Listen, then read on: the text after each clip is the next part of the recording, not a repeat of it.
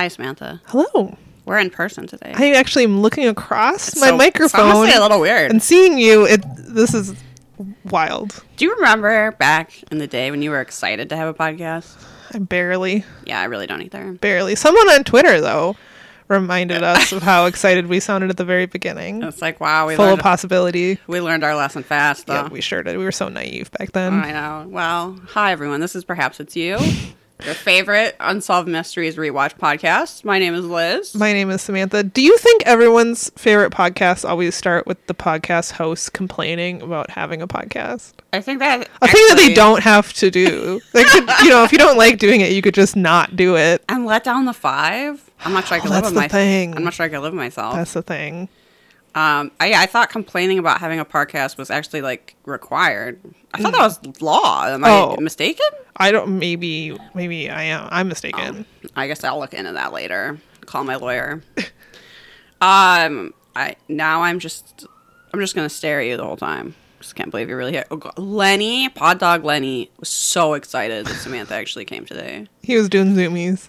Yeah. He just sat down and howled to let everyone know she's really here. It was like a doo-doo-doo-doo-doo. Like now the town crier. Samantha. Yeah, he was quite excited. Yeah, he's so cute. Where is he? I'm sure he followed Mac wherever. Oh, Mac went. He's over it. He's like, all right, that was fun for 5 seconds. The reason we had to record in person today is because we're doing a snack time. Heck yeah. A rare in-person snack time. Rare in-person snack time thanks to listener Tawny, who sent us a package from Canada because we couldn't get these Hershey's bars. I'm so excited to try these. She says, Dear Mystery Ants, here are the snacks. They're thinner than I expected, and I tried to keep my cats from sitting on them. They need to sit on every new thing I bring into the house. I sent some sheet masks, and hopefully you don't have any allergies. Keep barking, and fuck the police. Tawny. That's how every letter should end. Yes. So we also you get a pick. Oh, I'm so excited. Do you want Black Pearl Brightening Mask or Glow Luminous Flower Firming Mask? I want the first one because sometimes floral scents get to me. Here you go. Enjoy. Oh, this is beautiful packaging. It is very nice. Very luxurious. Yeah. Okay, so the reason Tawny sent us a package is because there were these 2 Hershey bars that are only in Canada because the U.S. is the worst. And so we have a Hershey's bar that is... cotton candy. Yeah, and Samantha loves cotton candy things, so I wanted us to try this. And then there's also very excited. Salted caramel toffee and I'm going to throw that one across to you. They were very liquidy. They melted. So they've been sitting in my fridge. I don't know if that made them weird or not. So I'm just going to say that. We'll see if that affects the flavor. Oh, I'm just going to say that up front. They're in pieces, so be careful when you open it. I mean, they had a long journey, and that was the only way they could get to us. Okay, I'm trying the cotton candy one.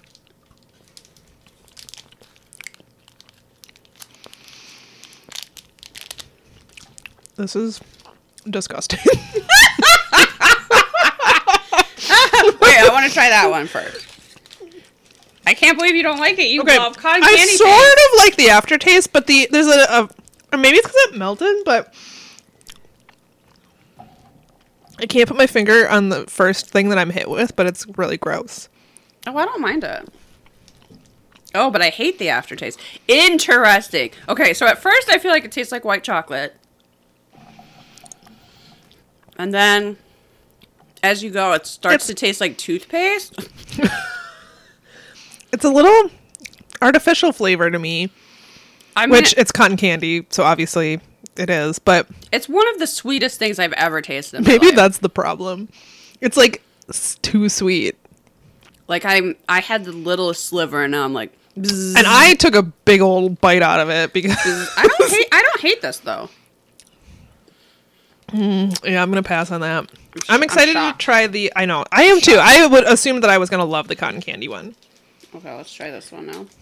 Maybe it's the white chocolate mixed with the cotton candy that I don't like. It definitely has a white chocolate flavor. And then you sort of get cotton candy as you go. It's really a whole journey. Yeah. Almost like wine. We're like sommeliers of Hershey's white like chocolate. More crunchy. Okay, I'm into that. Let me see. I'm not sure that it's supposed to be. Well, Well, it's toffee. Like, I would assume Oh yeah, there'd be those like are the toffee bits. You're right. toffee pieces in it. Okay, this is a much more standard flavor. Again, one of the sweetest things I've ever tasted in my life. It's very buttery. Yeah, that's nice. Actually, I really like this one. That's nice. This one I can get with. This is really good. I'm gonna take a bigger bite. I've missed snack night time. Yeah, that's good. I'm also gonna try these sour candies that you got for me. Yeah, I found those in St. Paul yesterday. I can't read the Korean packaging, but it has the word sours on it really big. So, and I know Samantha loves sour candy, so I bought that for her. I love sour candy. I love that. I mean, I can't read Korean either, so I cannot make out what flavors these are because they're not. You know how some fruit candy has pictures of the fruit that it's supposed to taste like? Yeah.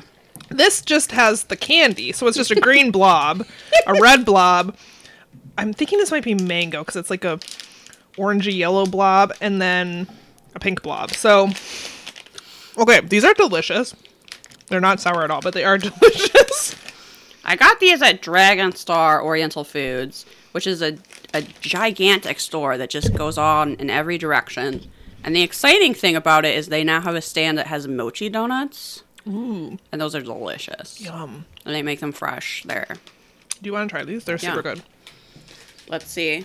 There's some pictures of some fruits on the back, but it's actually covered up by the English ingredient label, so They're very chewy. it looks like we get green apple, purple grape, lemon, and peach. I would like a peach. Okay, these are not that sour. There's just a little sour dusting. Yeah. And then this is kind of a normal gummy. And the mascots for this seem to be like a grasshopper and some sort of green blob wearing tuxedos. Which I'm not against. Yeah, I'm I don't know what that is. a exactly. grasshopper in a tuxedo. I don't know what that has to do with this sour candy. Presumably, if we could read the packaging, we would understand. But He loves sours. I guess. It says sours #1, and they're holding up ones. What I love about non-American fruit candies is that they always have really good flavor. Way better flavors. Much better flavor than... Mac and I were just complaining the other day that American candies never come in white grape flavor. It's always purple grape. But you can get Asian candies that are white grape. Interesting. And I don't understand why we don't make that. It's so good. It sounds way better than purple grape. Yeah, purple grape No one likes is disgusting. grape flavor. But if we had white grape... I mean, it doesn't really taste like grape. It's like its own weird thing that I don't like. Yeah, true. Yeah, these are good. Not sour, but good. Yes. Thank you, Dragon Star Foods. I love you. Okay. Do we have any updates? The problem with doing 2 weeks in between shows is I completely forget about all of our updates. I can't remember anything. Samantha is holding a notebook to write your own Mothman romance, which is something that went out to our patrons. What's it like of me and sexy Mothman? What's it like seeing this in person, Samantha? Wow, it's an experience. I will say the notebook looks way better in person. They came out really nice. It in my hand. They came out really good. I think there's 50 pages in there, so you can really get writing. Illustrated me looks great. I can't complain. Mothman's hairy chest is really something. These were done by a friend of the pod, Brian Duffy. I think his website is yaduff.com, so check him out. He's a very talented illustrator. He did this for us. He did an illustration of the two of us with Robbie Stacky. Mm-hmm. He did an illustration of just Robert Stack and some mysterious mist. I love it. Hit it out of the park every time. We should really get... I know we're very attached to our low-budget logo. Oh, you want to get our show art for... The one I made in Canva 5 years ago for free isn't enough. I mean, it's great. It served us well. But think of how professional we could look if we had him do That's a really good point. Like some show art for our show. Fine. I don't know. Although I don't know, 5 years into this thing, if we can really step it up. We've set the bar where it is, and I don't know if we want to start exceeding it. People might start expecting more from us. I mean, I'm not against having him do it. I'm just, yeah, exactly. I'm not really willing to put in more effort myself. So I'm willing to put in less effort. we want people to kind of know what they're getting into when they subscribe to this podcast, which is, low effort Though I have to say, I take much better notes than I used to. I learned my lesson over the years. Opposite. I learned my lesson over the years where I would just kind of pull up Unsolved Mysteries wiki and just try to wing it. I don't do that I feel like anymore. you're better at that than I am, though. And lately, I just have been winging it, and I'm not good at it. And so I disagree. I think everybody loves this podcast, and if they don't, they can. Doesn't really matter. So this. The other. I wanted to just add one more detail about the women's voices being annoying thing. Oh, let's hear it. Which is that I learned from that thread, that Jane Lynch complaining about women's voices thing, that audio equipment, of course, this just never occurred to me, is specifically designed for lower voices. Of course it is. This never occurred to me either, but yeah, duh. So of course lower voices sound better. It's literally made for male voices. So if you have a lower voice, recording equipment is designed for a lower voice. It picks up a lower voice better. And if a higher voice sounds more annoying, it's probably because that's not really what people had in mind when they made it. Yeah, that's a really good point. So it's, again, thanks. Thanks, sexism. Thanks for that. They just reminded me of that book you read. Yeah, I was just thinking that. What was that called? God, no. It's something about the statistics of how everything being designed for men is like literally fatal. I'll look it up and I will get it. But it's true. Like, there are so many things that were not designed with women's bodies in mind. One of them being cars, seatbelts. Right. They were not, not designed for women, especially not designed for, like, say, pregnant women. Right. And so getting into a car crash as a woman, much higher chance of dying, and all kinds of other things. That's terrifying. Yeah. Well, love that for us. Okay, so I don't think I had any other updates, and if I did, oh wait, we had a really great review. Shit. Well, we might have to just read that next time. I was like, I'll pull it up in our conversation, but that's going to take like 9 years. So thank you for everyone that says us great reviews, and we love them. We love them, and thank you. Okay, so we are on season 7, episode 14, and Samantha goes first this week. There's no theme this week. This is just a regular old episode of Unsolved Mysteries. Yes. This isn't missing person. You know what? I don't even know. Because I don't know that we ever really know what happened. Well, we don't really know what happened. Technically. Some people don't... Okay. Some people don't look great in this segment. That's all I'm going to say. Allegedly, some people look suspiciously guilty. So we don't really know what happened to Pamela Page, but I feel like I'm going to read the story to you and you're going to come away with some theories, which we will not speculate. Yes, thank you. But... Mac really scared me the other day because some legal podcast that he listened to hadn't had a new episode in a year, and he assumed they just like got sick of doing it, and it turned out that they got sued for saying something about a different lawyer. Oh. And it was kind of a nuisance lawsuit thing. I don't know that there was really like a lot of validity to it. He was just like pissed. But then I was like, oh my God, Mac, this is going to happen to me and Samantha. And he was like, what do you say about people? Why would you get sued? I was like, we literally imply people commit murder, Mac. Isn't that every true crime podcast, though? But it just takes one person to get mad at you to get sued. That's really true. So, allegedly, we know nothing, okay? No, and honestly, we don't. Like, we're just saying what we saw on Unsolved Mysteries is a TV show, and it's entirely their fault. Yes. Everything we say, blame on them. Well, first of all, blame it on Unsolved Mysteries. Also, it's our opinion. I mean... Obviously. Yes. Are we any kind of legal expert? No. We're just two people who watch Unsolved Mysteries, and we don't even like Unsolved Mysteries that much. Samantha, you're not supposed to admit that. So...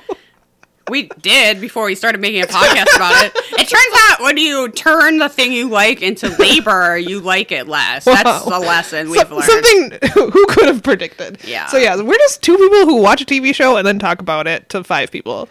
So we are inconsequential. Oh my God, do not sue us. Also, this podcast is made by Perhaps It's Us LLC, so you can't sue us personally. We'll give you all $300 in our bank account. Yeah. I was just like, wow, if we get sued, that's just it. We just declare bankrupt. The company declares bankruptcy. We fold up. There's no more podcasts. We're done. We hand over our $312.14 or whatever it is. Enjoy.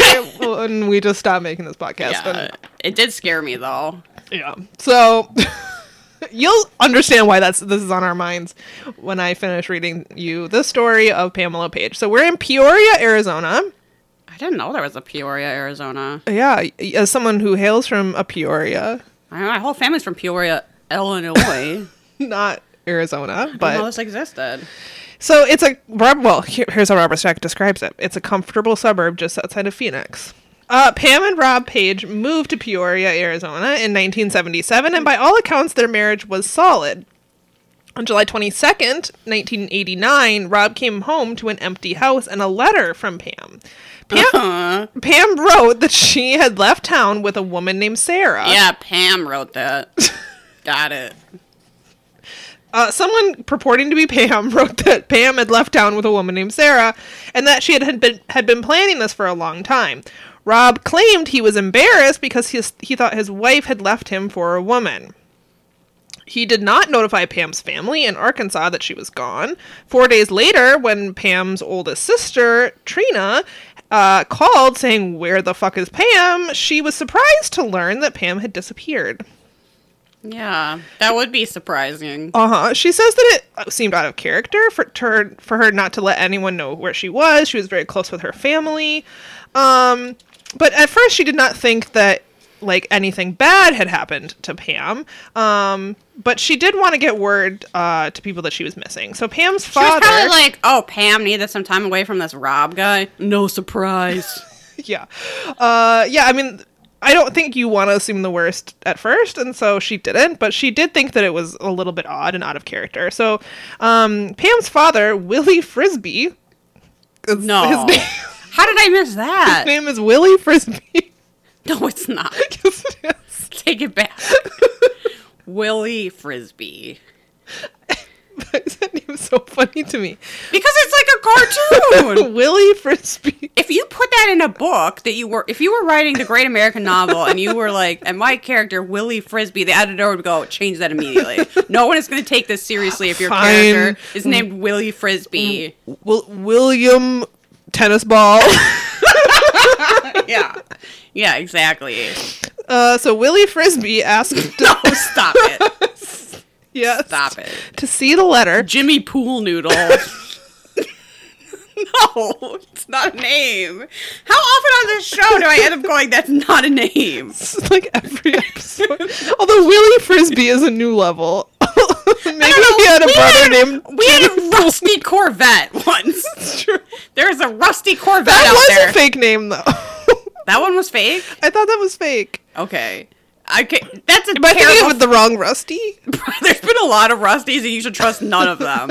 I can't remember now. I feel like you shouldn't pick that as a fake name, because it sounds fake as hell. You shouldn't pick Willie Frisbee either. No, obviously you should be Johnny Pool Noodle. Yeah, like a normal person. So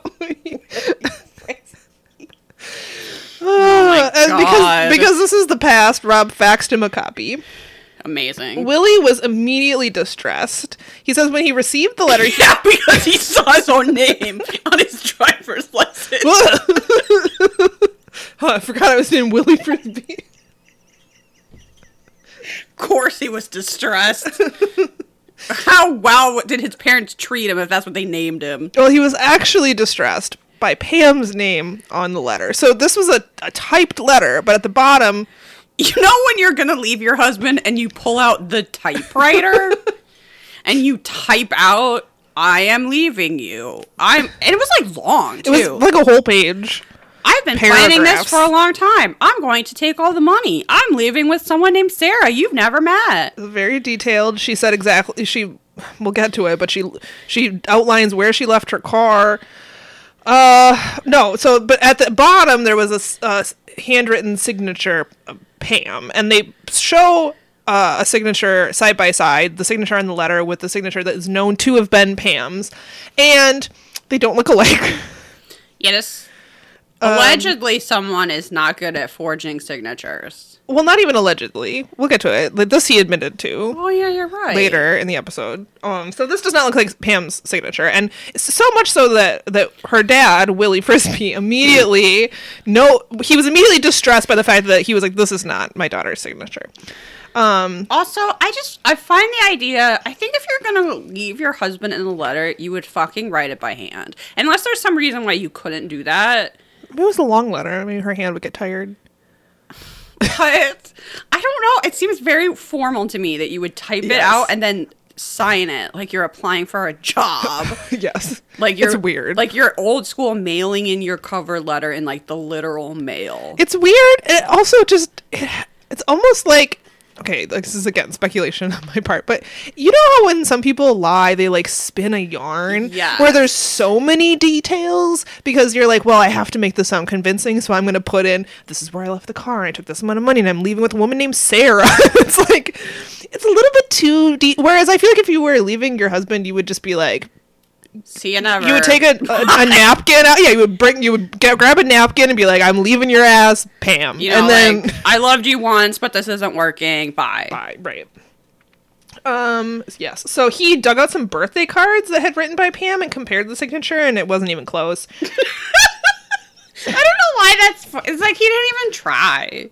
No. I mean, when you look at him side by side, you can sort of see how someone, like, how they were trying to emulate Pam's signature, but there's just parts of it that are just like, this isn't how she wrote her P. Like, yeah, okay, I'm going to confess something right now. Whoa. Which is that on basically any card, this is to my family, any card you have ever received from me and Mac that is signed by me and then Mac. Are you just scribbling Mac? Yeah. I do that. This is a confession to my family who doesn't watch this, who doesn't listen to this, but yeah, I do the same thing. I scribble. I use my left hand. I will write Liz in cursive, and then I will put a little and then I will write Mac in all caps. And I've been doing this our entire relationship. So it's very possible that you do not have an example of Mac's handwriting and you think that you do. See, I mean, you've admitted this in the podcast now, but if Mac were to up and leave a typed out no with Mac signed at the bottom. I think we all agreed that would be weird if he typed it out, printed it, and then just in all block caps at the bottom, Mac. It'd be very odd. Well, now his family they're gonna, it's gonna look just like his alleged signature, even though it's been your signature all along. I literally started doing it for our wedding thank you cards and never stopped. So, sorry. It's just sometimes, look. Am I really gonna go get him from the other room and bring the pen? Like, no! No, just be glad you got a card! That's my confession for today. All right, so here's the first, maybe the second shady thing. So Rob told Pam's family that he had filed a missing persons report, but when one of Pam's sisters called the local police, she discovered they had never even heard of Pam before, and there was no such case opened. That was, foolish. Yes. So detectives began their investigation by questioning Rob Page. He told them that on the day of Pam's disappearance, he had gone to several auto parts stores. There was a part before this. I don't know if I wrote it down. Like the night before according to Rob, the night before she was like ill and on the couch. Oh, yeah. And they owned a video store, which seems to have been like very successful based on their cars and how much money they had in the safe. This video store was making bank. Making bank in Peoria, Arizona. I loved all the reenactment shots of the video store. It's so good. How did you feel about his truck that had like the name of the video store on the side with like? I liked when Robert Stack was like, he had a very distinctive truck, and then showed us the picture, and you're like, yep. The point being, like, if that was parked somewhere for hours, like, probably someone would have noticed. But yeah, it's a pickup. It's a large pickup truck, particularly for the time. It's painted like blue and green, and it has the logo for the video store quite large down the entire side. And I feel like maybe there was like a decal of like something dripping. Yeah, it was. They didn't get a close-up shot, so I couldn't really tell. But it was almost like some sort of video equipment or something. Yeah. Like it was a very distinctive logo. So anyway, she's ill the night before she leaves and sleeps on the couch. She says her back is hurting. She's according to him, my back is hurting. I want the supportive couch. Yeah, I didn't understand this. Look, not very little of the story makes sense. So she's, according to Rob, on the couch, going, like, when he sees her, she's like going through family photos or something and crying. And then when asked about it, she says she wasn't feeling well. Her back hurts. She's sleeping on the couch. The next morning, she's like folding clothes, but she still isn't feeling well. He offers to go open the video store for her. So that's where we pick up. And he tells detectives that on the day, so when he comes home from the wherever so he left to go to the video store, he comes home 8 hours later, and that's when he finds this note like on the floor in front of the front door. So detectives are asking him, like, what were you doing during that time, the day of Pam's disappearance? And he says that his truck had this issue with the ignition where it wouldn't start. And so he says he drives all over, he went to several auto part stores looking for the correct part. He says during this time he called home and got no answer. He eventually had to call for a taxi, according to him, because his truck would not start. And he says that he never went into the house, only the garage. He got the part for his truck and rode his bike back to the store. Oh, this is so complicated. Again, it being complicated. Stories usually do not continue to get more complicated as people ask questions if they're true.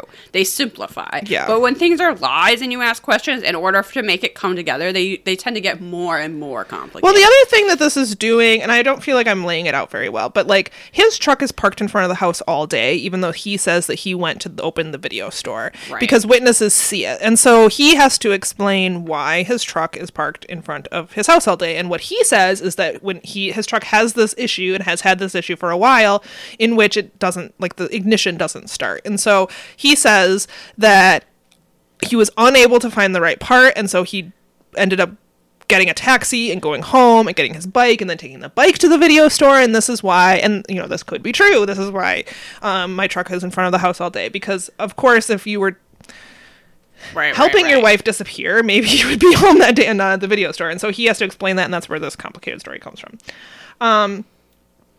Okay, so he got the part for his truck, rode his bike back to the store, whatever. When the truck finally started, he drove home, and that's when he found the letter. In it, Pam stated that she had taken all of their money, $60,000 in cash, out of the safe at the video store. Rob said he went to the store and confirmed that the cash was gone. So the letter also stated that Pam had left the couple's Corvette at the local donut shop. Why? Maybe she wanted a donut for her journey. And then was like, also, I don't want this car. I do want a donut. Not the car, though. Bye. If you were going somewhere, you would think you'd take the car. But he wants it. He wasn't willing to part, allegedly. So allegedly, he wasn't willing to part with the Corvette. Even if it would have made the story more believable, allegedly. Yeah, so Rob claimed that he found the car the next day at the donut shop where she had said it was. Soon, the police began to question the details of Rob's story. So, for instance, none of the employees at the last auto parts store remembered Rob being there or anyone else looking for that part. Which was an ignition switch, apparently. There was another problem with Rob's story. He had said that his truck, which was very distinctive, was parked at the store for nearly 4 hours that afternoon, but none of the employees ever recalled seeing the truck in front of the store or anyone working on it. Okay, so I got that part wrong. It wasn't that they saw his car at the house, it's that it wasn't where he said it was, which was at the store all day. Finally, 3 weeks after Pam disappeared, the Arizona State Crime Lab confirmed that the signature on the letter was almost certainly not Pam's. Oh, great work. We hear from a Detective Sergeant Doug Hildebrandt, who questioned Rob on this issue and says that Mr. Page refused to believe me and was adamant that his wife had in fact signed the letter. After continuing to question Mr. Page about the signature on the letter, he eventually admitted to me that he in fact did sign the letter. So this is what I said earlier, which is that he admits that he signed it. But according to him, it was just like trying to make it more believable or something. He found the letter on the computer, not printed out. For some reason, added a couple closing sentences, printed it out, and signed it. Yeah, the story changes. So originally, it was that he came home after 8 hours of doing all this stuff and found the letter on the floor in front of the front door. After he admits that he had, in fact, signed it, he found the letter on the computer, printed it out, and then confronted his wife about it, and she got upset. So I named Doug's cop mustache. What did you name it? You bore me. It's a really standard. It was so boring that I don't even remember. That's literally what I named it. Rob, there's a reenactment Rob, and I also named his mustache, which is this guy. It's like almost, you have to say it while rolling your eyes, or you don't pronounce it right. You need to get the guy. tone. Yeah. That's what it's named. Yeah. Obviously, I didn't name real Rob's mustache because he's a dirtbag and he doesn't deserve it.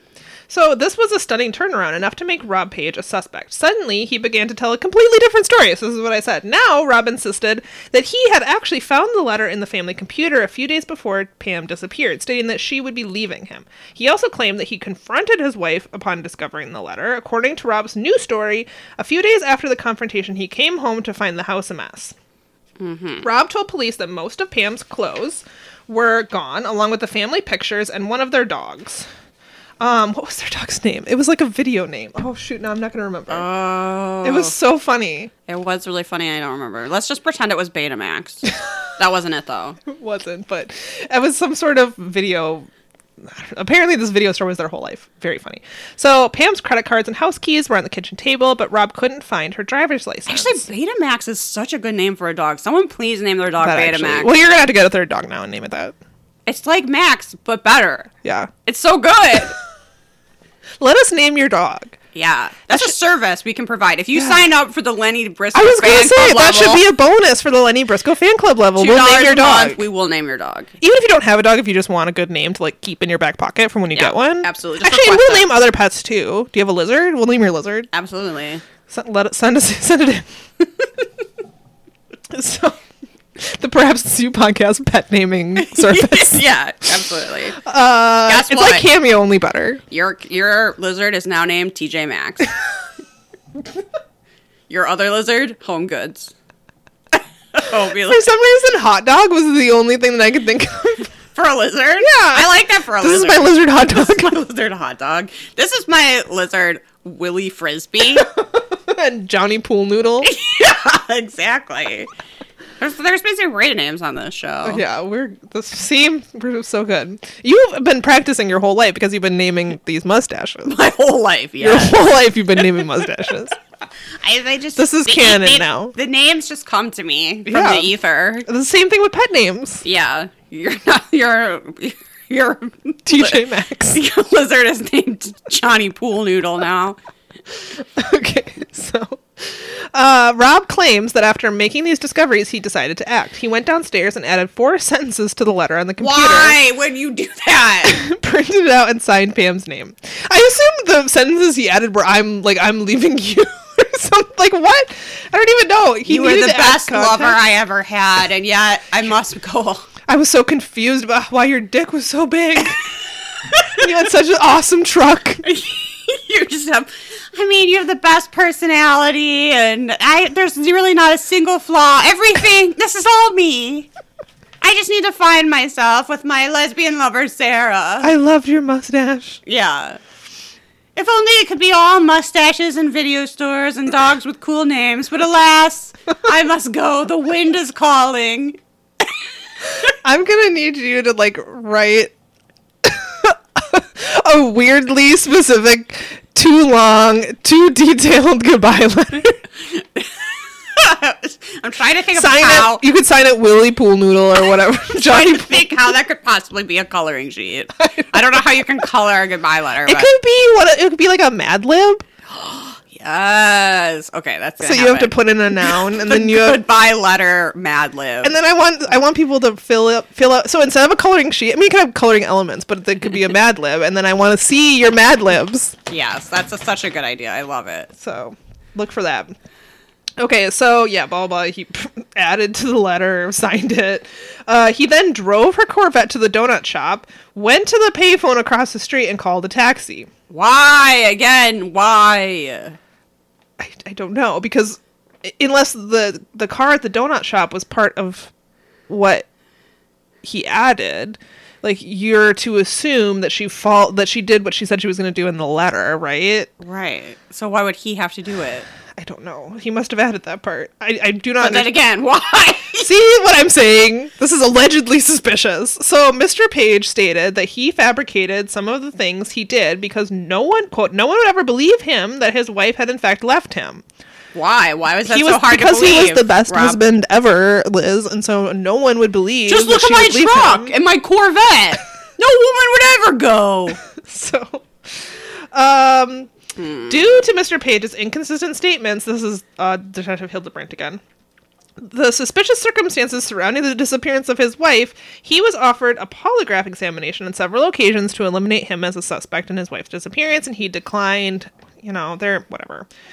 That's probably a good thing. That was smart on his move. So, despite the suspicions about Rob Page, police found no evidence that he had done anything wrong except to change his story. No charges were filed, and the investigation ground to a halt. As a last resort, Pam's sister, Jimmy Rice... It's not as weird as Willie Frisbee, No. but she consulted... Nothing will ever be as weird as that. She consulted Carol Pate, a psychic in Little Rock, Arkansas. Pate had worked with the Little Rock police for 10 years, which was very troubling, working only from a photo of Pam. The psychic said that she saw Pam with a man in what appeared to be Pam's house. The two were arguing. Carol claims she saw the man knock Pam to the floor and suffocate her with a pillow. Another female came and assisted him in placing her in the trunk. She said the two drove somewhere and that she saw the name Coolidge and the numbers 241. She then saw a gray factory near a railroad. Finally, the man pulled out, removed the body, and began to dig. Okay. Wow, this is distressing. Jana Thorson, an Arizona newspaper reporter covering Pam's disappearance, followed up on these clues. She found a gray factory building near some railroad tracks in Peoria. Nearby, she found a sign with the numbers 241.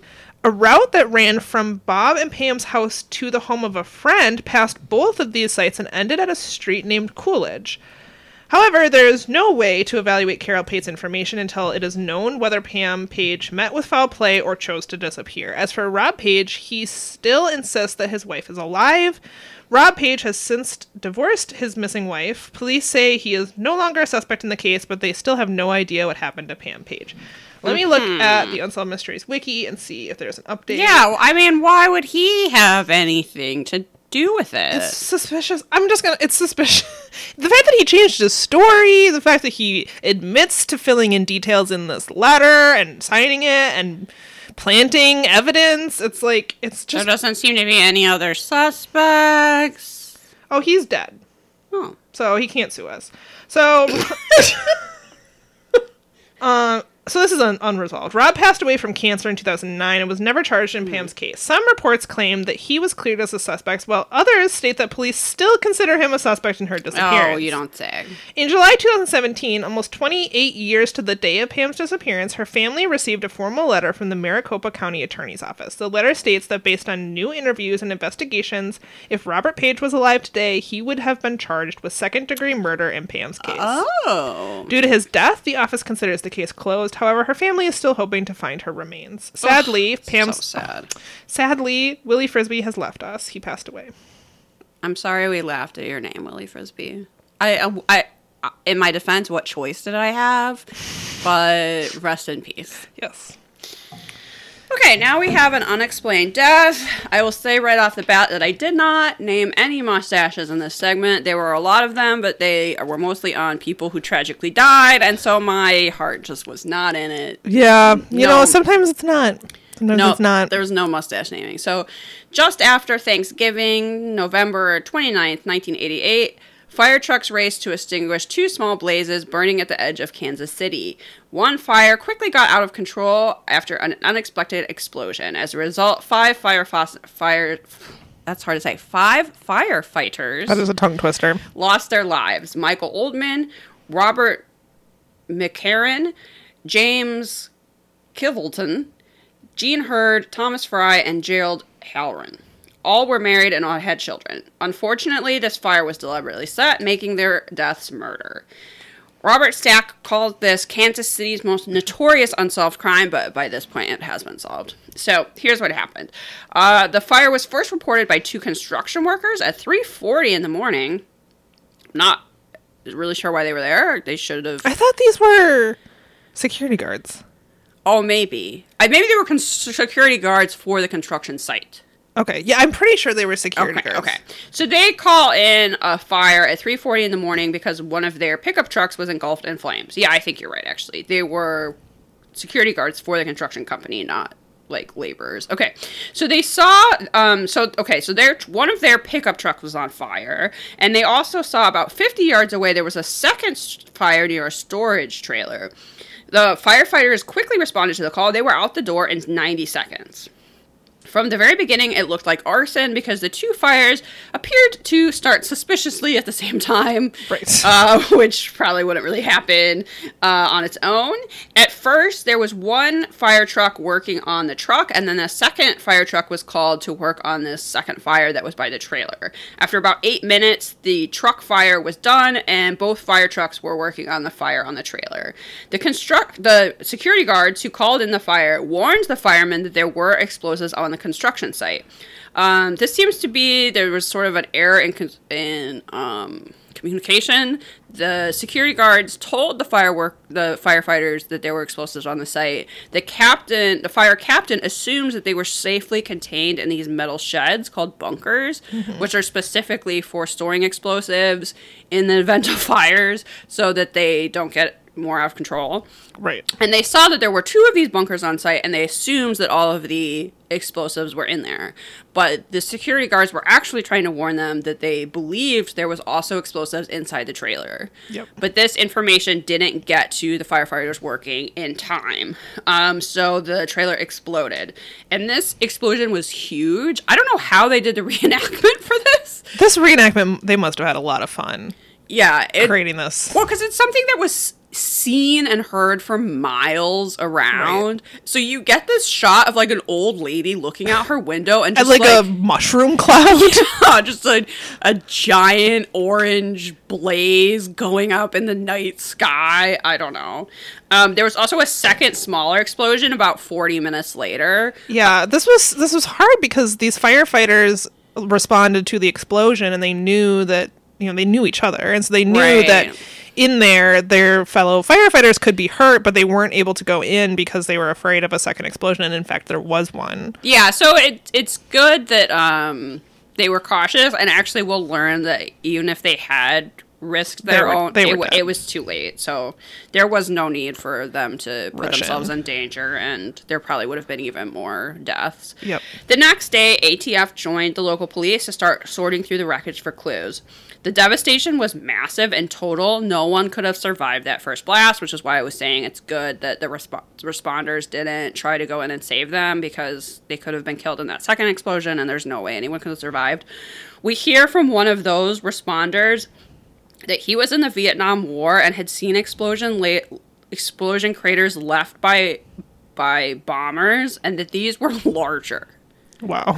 So it's a pretty massive explosion. How could they be storing? I mean, it's wild to me that they were able to store these like massive amount of explosives in a trailer that's like not labeled, or like, yeah, it's really, I mean, I wonder if like things changed as a result of this, because I mean, obviously they weren't following protocol because the explosives should have been in those bunkers. I'm wondering if they had even more explosives than would fit, and they were like planning to get another one or something. Right. They just got kind of sloppy. But yeah, it's, in a way, it's sort of the construction company's fault that this fire was so deadly, because they were not following the rules. Okay, so we hear from the police that one potential... Okay, sorry, I got ahead of myself. The public was outraged by the death of these firefighters and were very eager to help. They were contacted with hundreds of potential leads. One of those potential leads was the possibility that this was a labor issue. There had recently been conflicts between union and non-union construction companies in the area. Examples were damaging equipment with acid, putting dirt into diesel lines, and even setting equipment on fire. So the police theorized that if it had not been for the death of these firefighters, which presumably the people setting the fire didn't know there was explosives in the trailer, right? Like, you wouldn't think it would cause that kind of impact. Like, they could have exploded things if they wanted to. Yeah. They set a fire. They were expecting to burn things down. So if it wasn't for the death of these firefighters, would it have seemed like a very similar incident to these union disputes? But it turns out that that's not what it was. So the update is that after the story aired, 5 suspects were arrested and found guilty on federal arson charges. They were George Frank Shepard, his brother Earl, their nephew Brian Shepard, Frank Shepard's girlfriend Darlene Edwards, and just someone named Richard Brown. Otherwise, a family affair. At trial, prosecutors claimed the fires were set as an attempt to steal dynamite and equipment. How would a fire help you do that? Not really sure.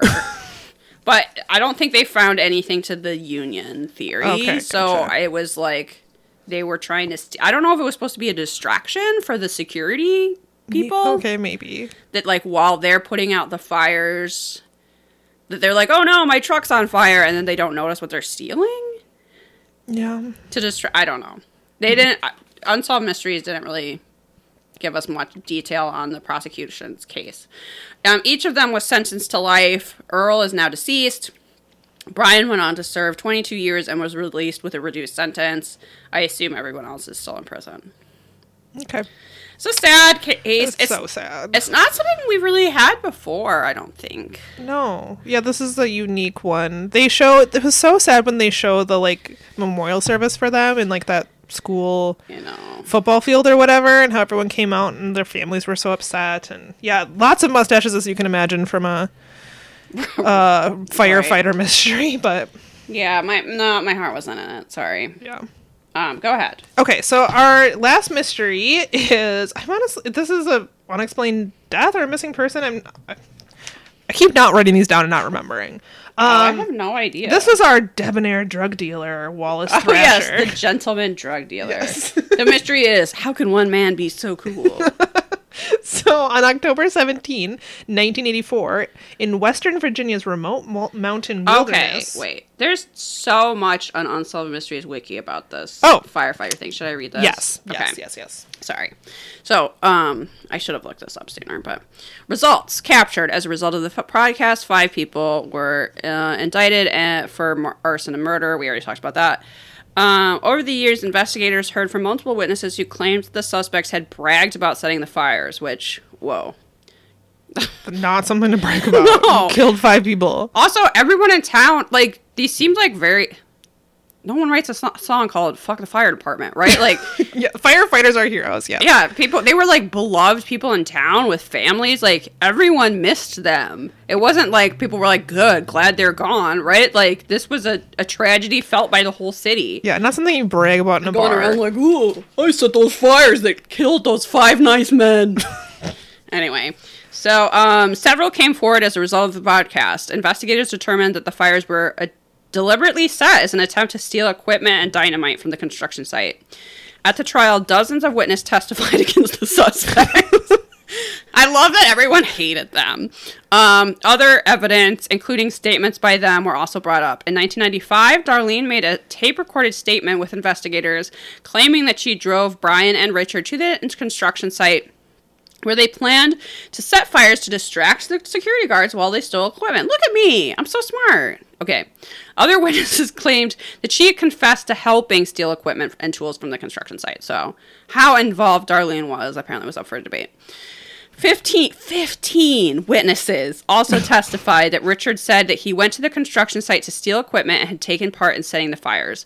7 witnesses testified that Earl had admitted to being involved in the fires and stealing equipment.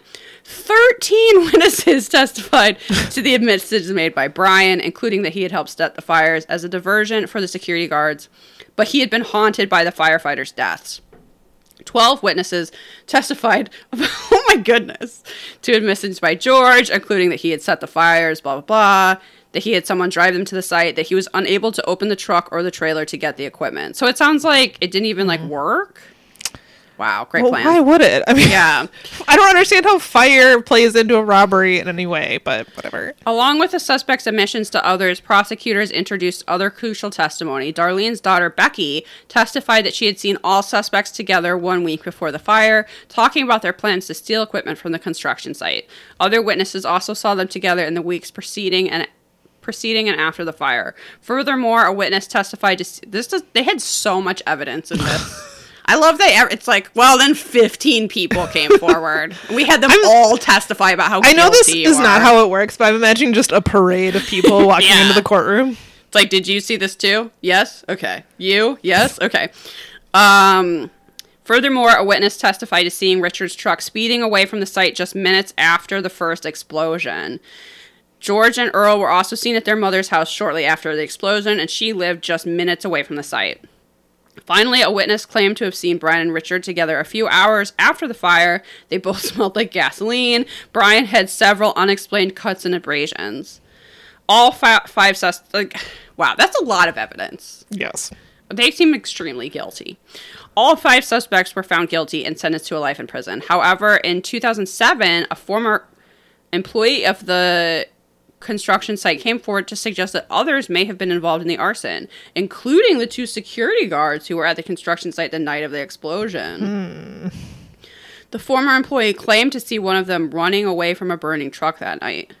So there's currently a police investigation going into that. Interesting. Earl died in 2009 at the age of 49. Brian served his 22 years, blah, blah, blah. Okay. All right. Sorry to interrupt you. No, that's all right. So, yes, this is Wallace Thrasher, our debonair drug dealer. Oh, how is he so cool? The Squirrel. That was his nickname, everyone. The Squirrel. Robert Stack really enjoys saying his nickname in this segment, talking about how the squirrel scampered away and such. So, on October 17th, 1984, in Western Virginia's remote mountain wilderness, state troopers arrived on the scene of a small airplane crash. Still strapped into the cockpit was a body, charred beyond recognition. In the back of the plane, 1,200 pounds of, quote, high-grade marijuana, worth more than $1 million. Do you think Robert Stack tested some of that marijuana? Himself. And he was like, oh, he was there in the remote Virginia wilderness, he was like, sampling. You're right, this is primo shit, he high said. grade. Eventually, authorities would connect both the plane and the dead pilot to Wallace Thrasher of Bland County, Virginia. What a name. Bland County. I'm never moving there, I'm going to say Bland right now. County. If you live in Bland County, let us know what it's like. Is it really bland? You can't put salt on any of your food. The law. No flavoring, yeah. Yeah. So, in high school, Thrasher was a member of the Key Club and the Latin Club. He played on the football team and earned the nickname the Squirrel for his ability to outrun trouble. That's pretty solid nickname. It's silly, but it's like for a good reason. Do you think Robert Stack kind of like could see himself a little bit in the squirrel? I assumed. He's like, if my life had taken a slightly different turn, he would be a gentleman drug dealer. Right. Yeah, because Robert Stack repeatedly tells us how suave this young man was.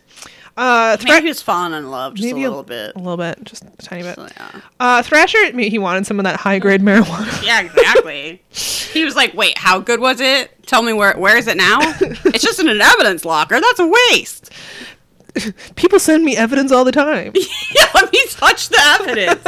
I want to get my fingerprints all over it. This would really enhance the broadcast if I had a brick in I bet he tried.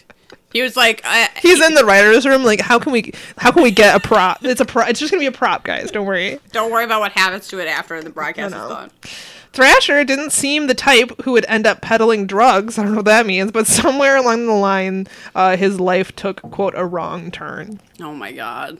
Beginning in the 70s, Thrasher allegedly built an operation that flew tons of marijuana and cocaine into the western region of Virginia. Distributors then smuggled the drugs north to Chicago, Detroit, and other big cities. According to W.J. Evans of the Virginia State Police, Thrasher often piloted the plane himself. Quote, he wasn't afraid to let anybody or everybody know what he was doing. Basically, everyone that had contact with him at the airport and in the areas where he was doing his drug business knew he was transporting drugs. And they're just like picturing this guy at his high school reunion, and they're like, "Oh, it's a squirrel. What are you up to these days?" And he's like, "Oh, I'm a debonair drug dealer.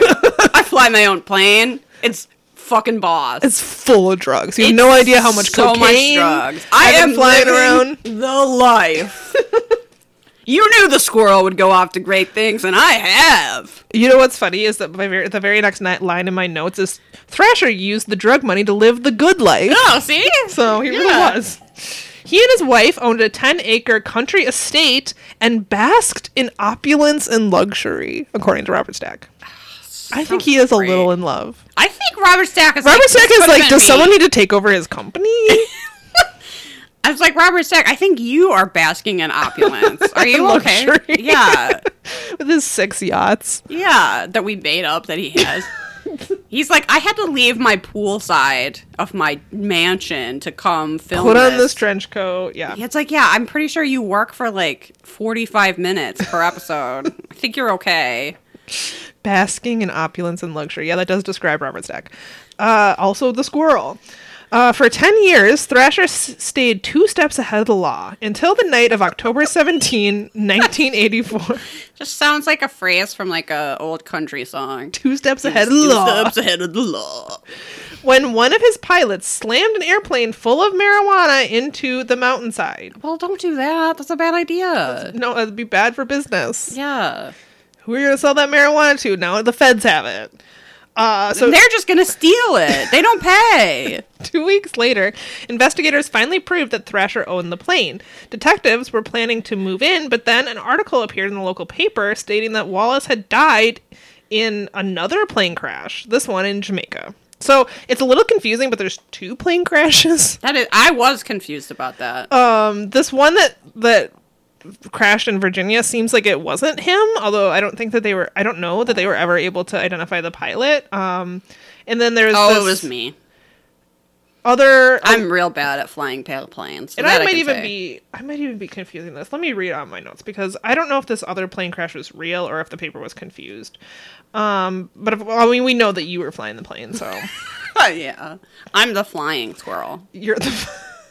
Why didn't they call him the? Well, I guess he got this nickname in high school. He wasn't flying drug planes then. So, but it does seem like he was the flying squirrel. They should have upgraded the nickname. They should have painted a squirrel with a little helmet on the side of the plane. Yes, the little scarf blowing behind. Yeah, and then it should have said drugs inside since he was not shy about telling people with a little arrow pointing to the cargo. Honestly, if you painted that on the side of the plane, they probably would think you wouldn't have drugs inside, right? You know what? Hide in plain sight.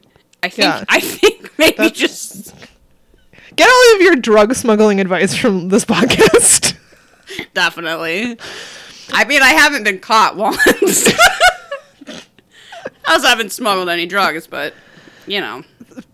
Details. Yeah. Virginia authorities tried to interview Thrasher's widow, but she never made herself available. She remained in seclusion, but produced a death certificate documenting her husband's fatal crash in Jamaica. Police were able to prove that the death certificate was fraudulent. They also found no evidence of the Jamaican crash. See, this is where I was even confused. There was also no witnesses to this alleged Jamaican crash. This seems to not be real. Believing that Thrasher was still alive, the police filed charges against him. Eventually, his wife agreed to tell investigators all she knew. When talking about the crash in Virginia, she said that there had been a second pilot on board the aircraft. The pilot was injured badly, but managed to drag himself to a payphone and call Thrasher. Thrasher picked him up at the very moment police were racing to the crash scene. He knew that the plane could be traced back to him, and it was only a matter of time before the authorities would be knocking at his door. Yeah, because he painted the flying squirrel drugs inside on the side of the plane. Well, there was also the $1 million worth of marijuana scattered across the mountainside. It had his home address painted on the bottom of the plane. Yep, the picture of the painted squirrel also. He was like, they'll know it was me. I wonder how.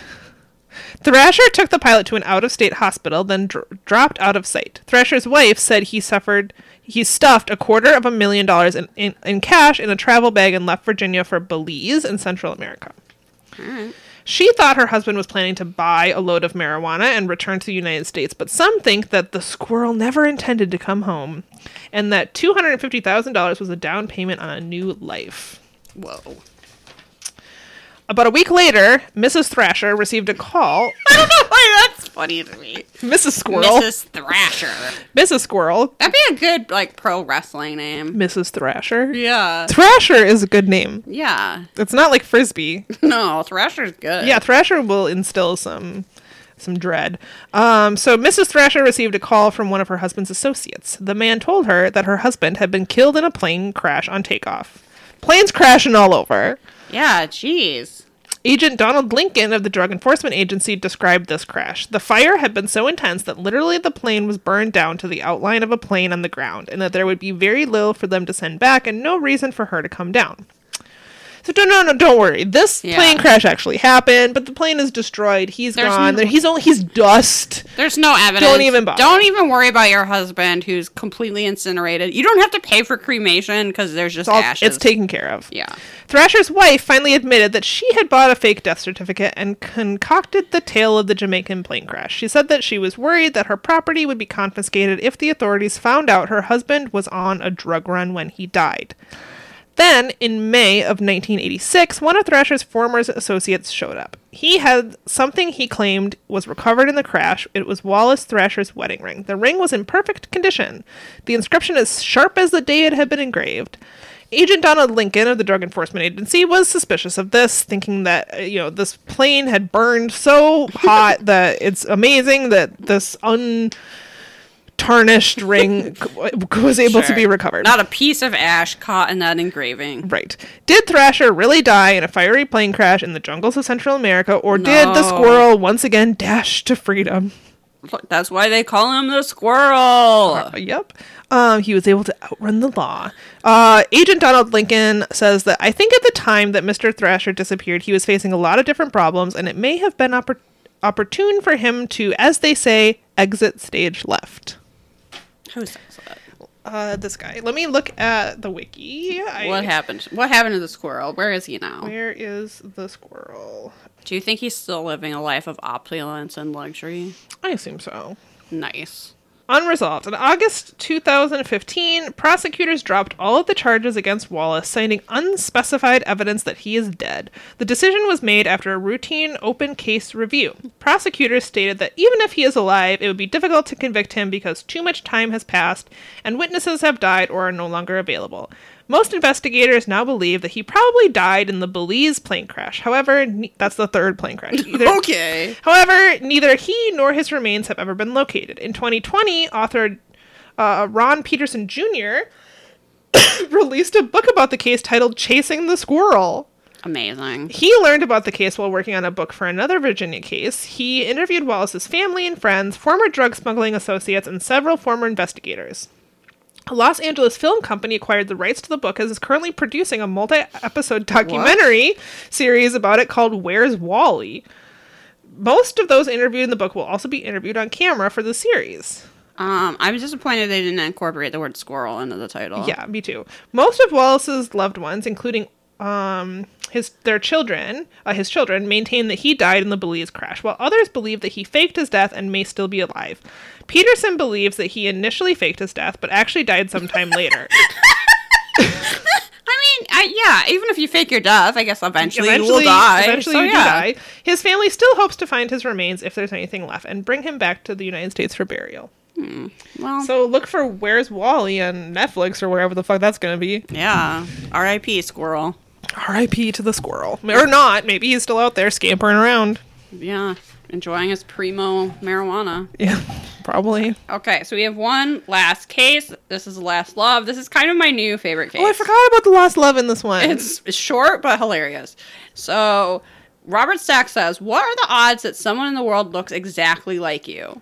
1 in a million? 1 in 50 million? Is this a fact or fiction opening? I know. What is this? It basically is. The chances of standing nose to nose with your double seem beyond calculation. And then the camera pans, but it pans to Robert Stack.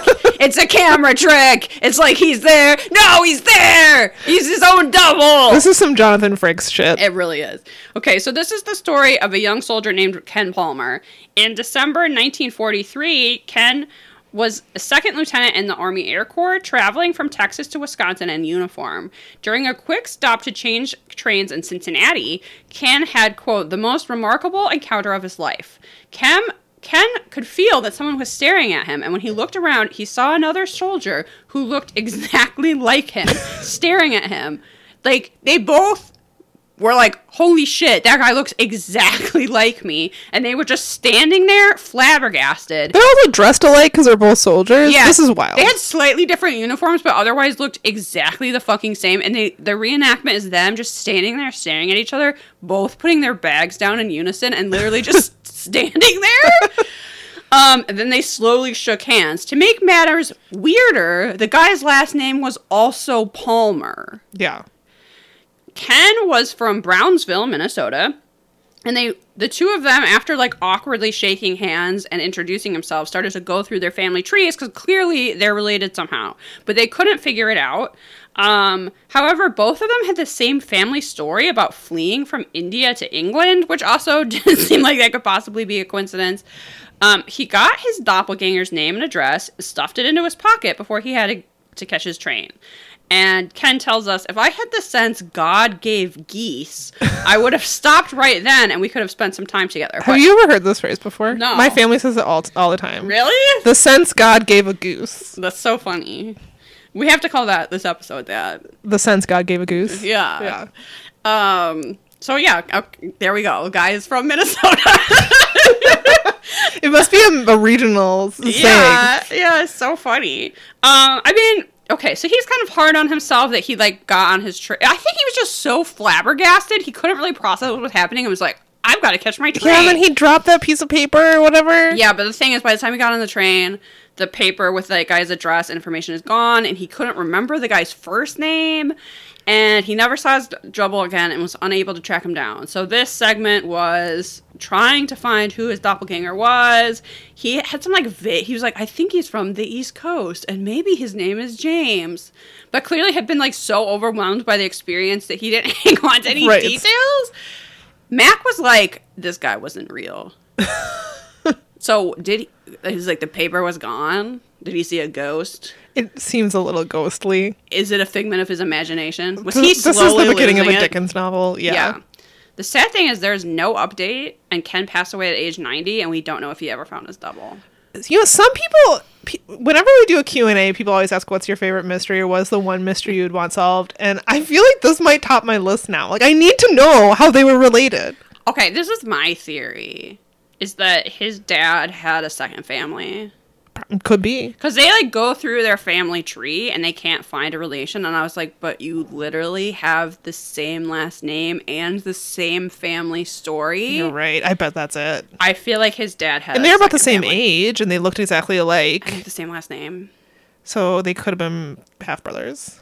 And so I don't know if the dad was like using a different first name with his second family, and that's why they didn't immediately figure, something like that. Right, you could do that before the internet. Yeah, I mean, this was in 43. Yeah. So, like, maybe sometimes their dad went by Bob, and sometimes he went by John. Their dad was in the military, too. He could have been... He's like, my dad's just a humble traveling salesman. If we don't see him half the year, right? That's my theory. Yeah, I like this theory. Is that I gotta know. The dad had a second family. But it's wild. And it's unfortunate that they didn't get they probably would have been great friends. Yes. Probably half brothers or something. Damn. I know. Okay, so now we're at the end of the episode, and we have to rate it by law. All right, mysteriousness. Okay. This last one, very mysterious. Yeah, that's true. Actually, the plane one is kind of mysterious, too. Yeah, which of these many plane crashes did he die in?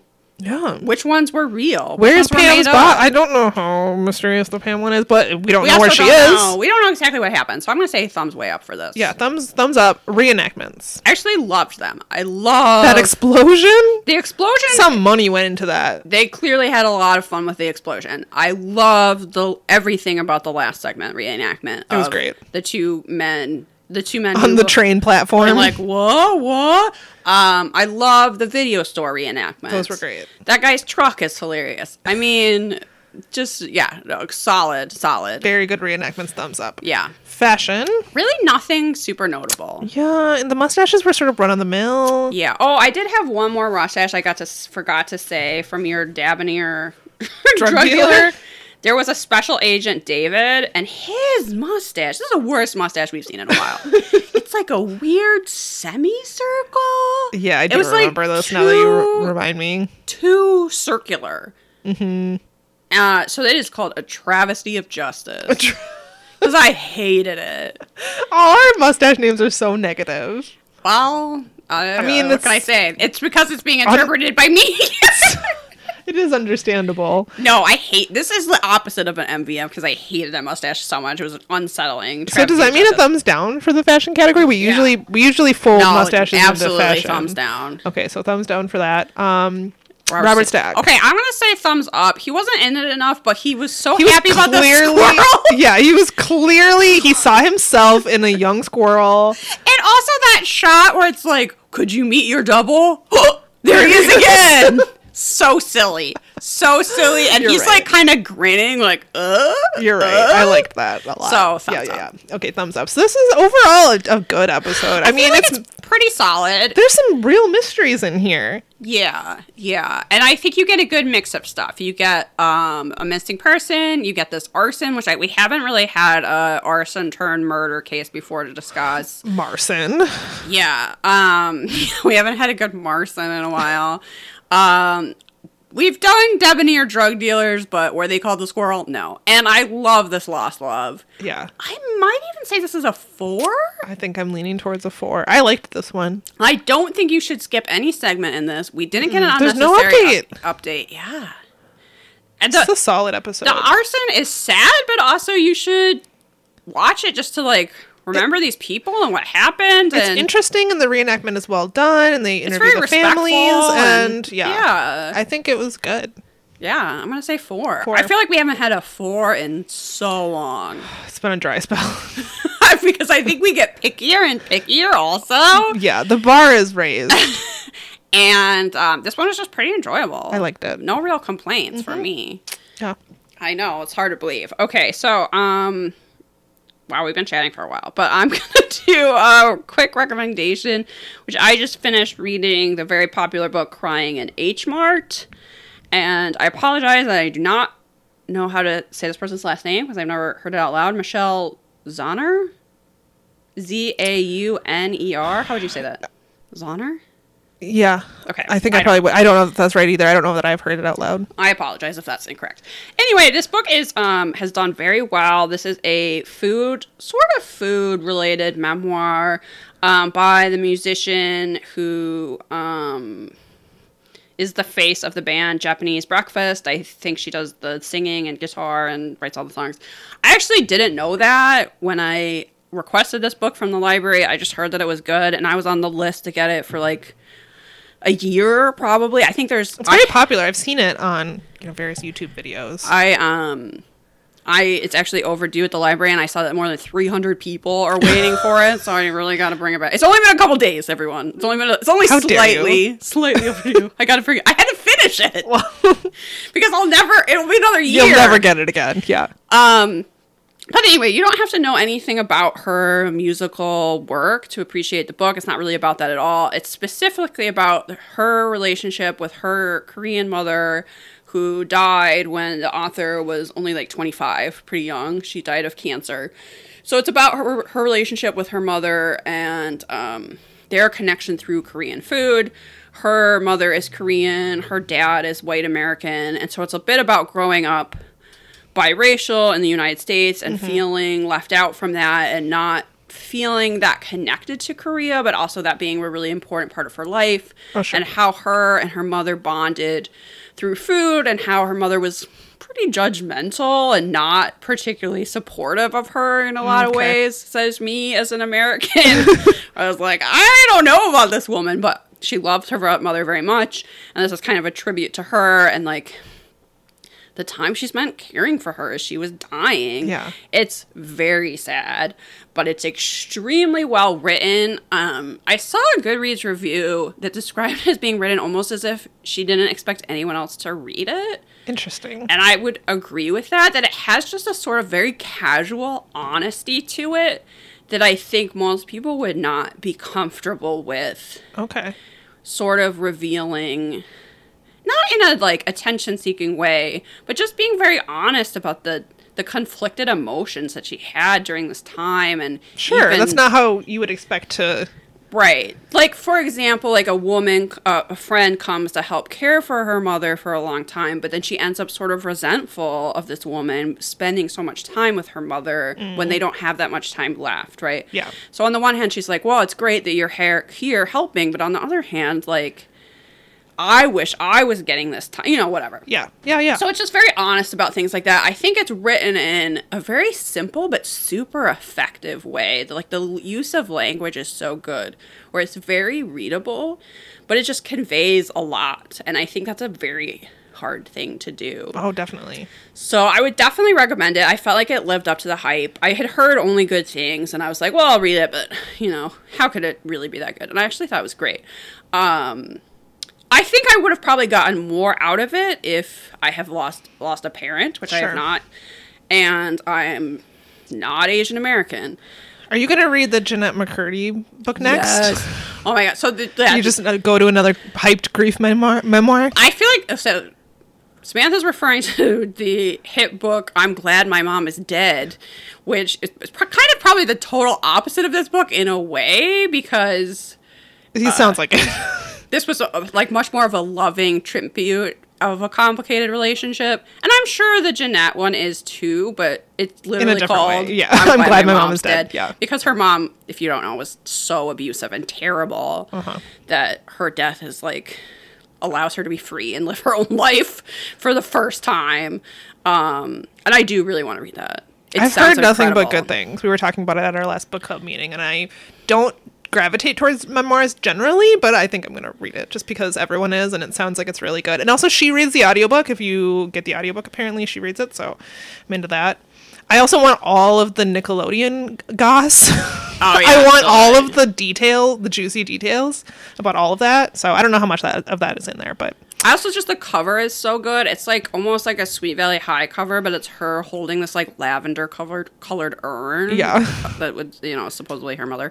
So good. What a great choice. yeah, I think I'm going to read that. Power this to month, her. so maybe you'll get my review. Yeah, I feel like this would be if you don't generally like memoirs, I feel like this book would be good to read anyway because it's so focused on a singular time. Okay. That it reads more like a novel and a little less like, let me tell you Sure. my whole life story. Sure. Because it has a pretty narrow focus. Yeah. And you get to learn a lot about Korean food, which made me hungry. And Oh, yeah, gosh, yes. so that was cool too. Nice. Awesome. That's a really good recommendation. Do you have a recommendation? I was trying to think about what I was going to recommend, and the only thing that came to mind is that Travis and I just finished watching that documentary about the 1999 Woodstock Festival Oh, yeah. called Trainwreck. Have you watched it? I have not. I mean, I remember when It that happened. Is wild. It's wild. Just like the footage that they have. It's like kind of like a fire festival documentary because it was as the title implies, train wreck. But I can't describe it as anything other than it is like watching a train. It is like that phrase of watching a train wreck and you cannot tear your eyes away. I really liked it. I thought it was a wild ride the whole way through. If you haven't watched it and you're looking for something, give it a try. I think I told you last night that I tried to watch the Netflix documentary about John McAfee last night, and that was like such a bizarre experience that I quit terrible. halfway through the first episode. Sounded awful. So don't watch that. That's my anti-recommendation. Really good. If you have been yearning for another Fire Festival documentary and you haven't had anything aren't scratch we that all? itch, which I kind of do. I mean, I loved that era. We're all just waiting for a guy to totally calmly and rationally look dead in the camera and be like, I was there willing to suck his dick to get that avian water through customs. There isn't a moment like that in this documentary. Okay, I mean, how could can there be? That is the documentary moment of the century. But there are some very clueless dopes who were really just like, oh yeah, it's just gonna be another peace and love, man, and blah blah blah, even though it was like not ever going to be that. And even like the way they designed it was like very capitalistic, but at the same time they were like, instead of security, they like had these like teenage volunteers who were like doing ecstasy. And this one guy they interviewed, he was walking around wearing, it was like the Peace Patrol or something is what he was like these yellow shirts, and this is what they had instead of security. And there was like hundreds of thousands of people here, right? And instead of security, they had these teenagers walking around. I can't imagine what they were paying them, but he said that some drunk guy came up to him and was like, hey, what does that shirt get you? And he lied and was like, oh, it gets you backstage, you can meet the artist, all this blah, blah, blah. And so he sold his t-shirt to this guy. He had another one in his car. And so he was like, he may have had a couple. And so he was like selling his t-shirt, or like trading them for drugs or whatever.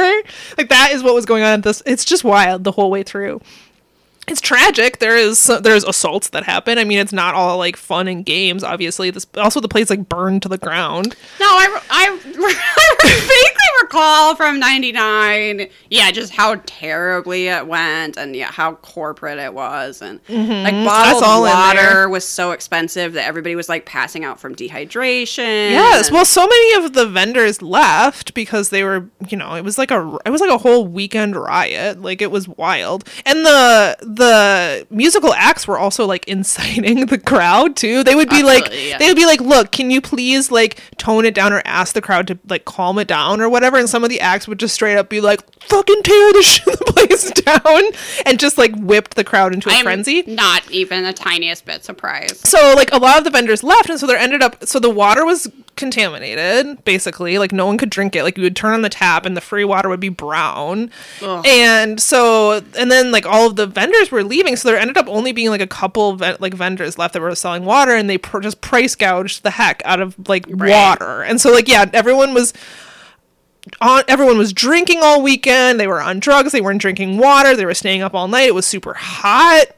And then, they were just passing out and getting trampled. And at the concerts I've been to recently at bigger venues, there have been security people just walking around handing out free bottled water, which I think is really great. Because a good thing to do, because you don't want people passing out in the mosh pit. Right. Like, honestly, it's a security hazard for them to have people collapsing and then try to figure out how to get them out. Right. Yeah. So, and I think there's an issue where people don't want to lose their spot. So you stay where you are and you don't go get some water. So now security guards instead of saying this is going to be $7, they're just like, please take some free water. And I'm sure it's cost effective for them. It helps everybody stay nice and hydrated. Also, this is Minnesota. You can honestly ask someone next to you to save their spot, and they actually will. Yes, that's true. So this is not happening at Woodstock 99, but stay hydrated, everyone. Don't collapse in the mosh pit. Yeah. So I don't know. I thought it was a wild ride. I enjoyed watching it. I am curious. So I feel like the original Woodstock is like so over glamorized that there's like no way it could possibly have been that good. I don't know. I mean, the guy that ran Woodstock 99 was describing it as like a religious experience, but he's also an unreliable narrator because he like, you can tell right from the beginning. But they don't really go into that in the documentary. That's interesting. I'm guessing that, do we have any listeners that were the original Woodstock? I'm guessing, I feel like it's not that many people. Everybody acts like they were there, but that's impossible. But I feel like it's just one of those things that over time people have just like romanticized it. Yes. Yeah. I mean, Joni Mitchell wasn't even there. How great could it have been? Right. Okay. So that brings us to the end. Yeah, that's it. You should join our Patreon if you want to get a sweet Mothman erotica notebook. Yes, if you want to get a Mad Lib, I'm leaving you letter. I was the best lover you ever had, and you were the best lover I ever had, and now I'm leaving. The Mad Lib letter. But you'll have to sign up for how is that, a $5 a month? That's $5 to get a coloring sheet. You get a coloring sheet every month, which is a good deal, I think. Join the Lenny Briscoe fan club and send us a picture of your pet, and we will name it. New service we're offering. I think that's... If you're already a member of the Lenny Briscoe fan club, I feel like you can send us... reach out. Yeah. We'll do it. Absolutely. We'll name your pets. Yeah. Email us at perhapsitsyou@gmail.com, a picture of your pet. We will let the name come to us in a vision. Yeah. We won't just name all of the dogs Betamax. Or Johnny Pool Noodle. As tempting as that may be. Recently we had a poll on Patreon of what people wanted us to put our energy into, what we should do next, and to my surprise, the answer was Q&A episode, which required the least amount of energy. Yeah, so I appreciate everyone who voted fabulous for that one. So if you have any questions for us, about when are we going to do that? Is that going to be a? I don't know. We'll have to, when we have enough questions, I guess. Yeah, I guess, we need more questions. So if you have any questions for us, you could post those in the Facebook group or email them to us at perhapsitsyou@gmail.com or on social media. If you're on the Patreon, you can go find that post. Yeah, that would be helpful so they're all in one place, but we just need enough questions to do a full episode. So send in your questions. And also, if you have a spooky story, maybe email you us. Saw something darker than the darkness, or you met new Michelle, send that in as well. perhapsitsyouPodcast@gmail.com or perhapsitsyou.com is the contact form. You should be listening to this episode on Repod, the best podcasting app out there, because they gave us money And you know what? No one is ever going to do that again. Honestly. No, we got offered the dumbest shit. They actually gave us money, so they're our favorite. No one is ever going to make that mistake again. But Repod has been so good to us, and no one else will. If you think you can beat that offer, try. But please send us your offer. I'm really doubtful. So make sure that you download and support them. It's I like that you can comment on individual episodes and you can timestamp your comments. And it does have perks other listening thingies don't have. So yes. Is that it? Are we done? As far as I know, I think we're done. Okay, goodbye. Bye. Keep bargaining.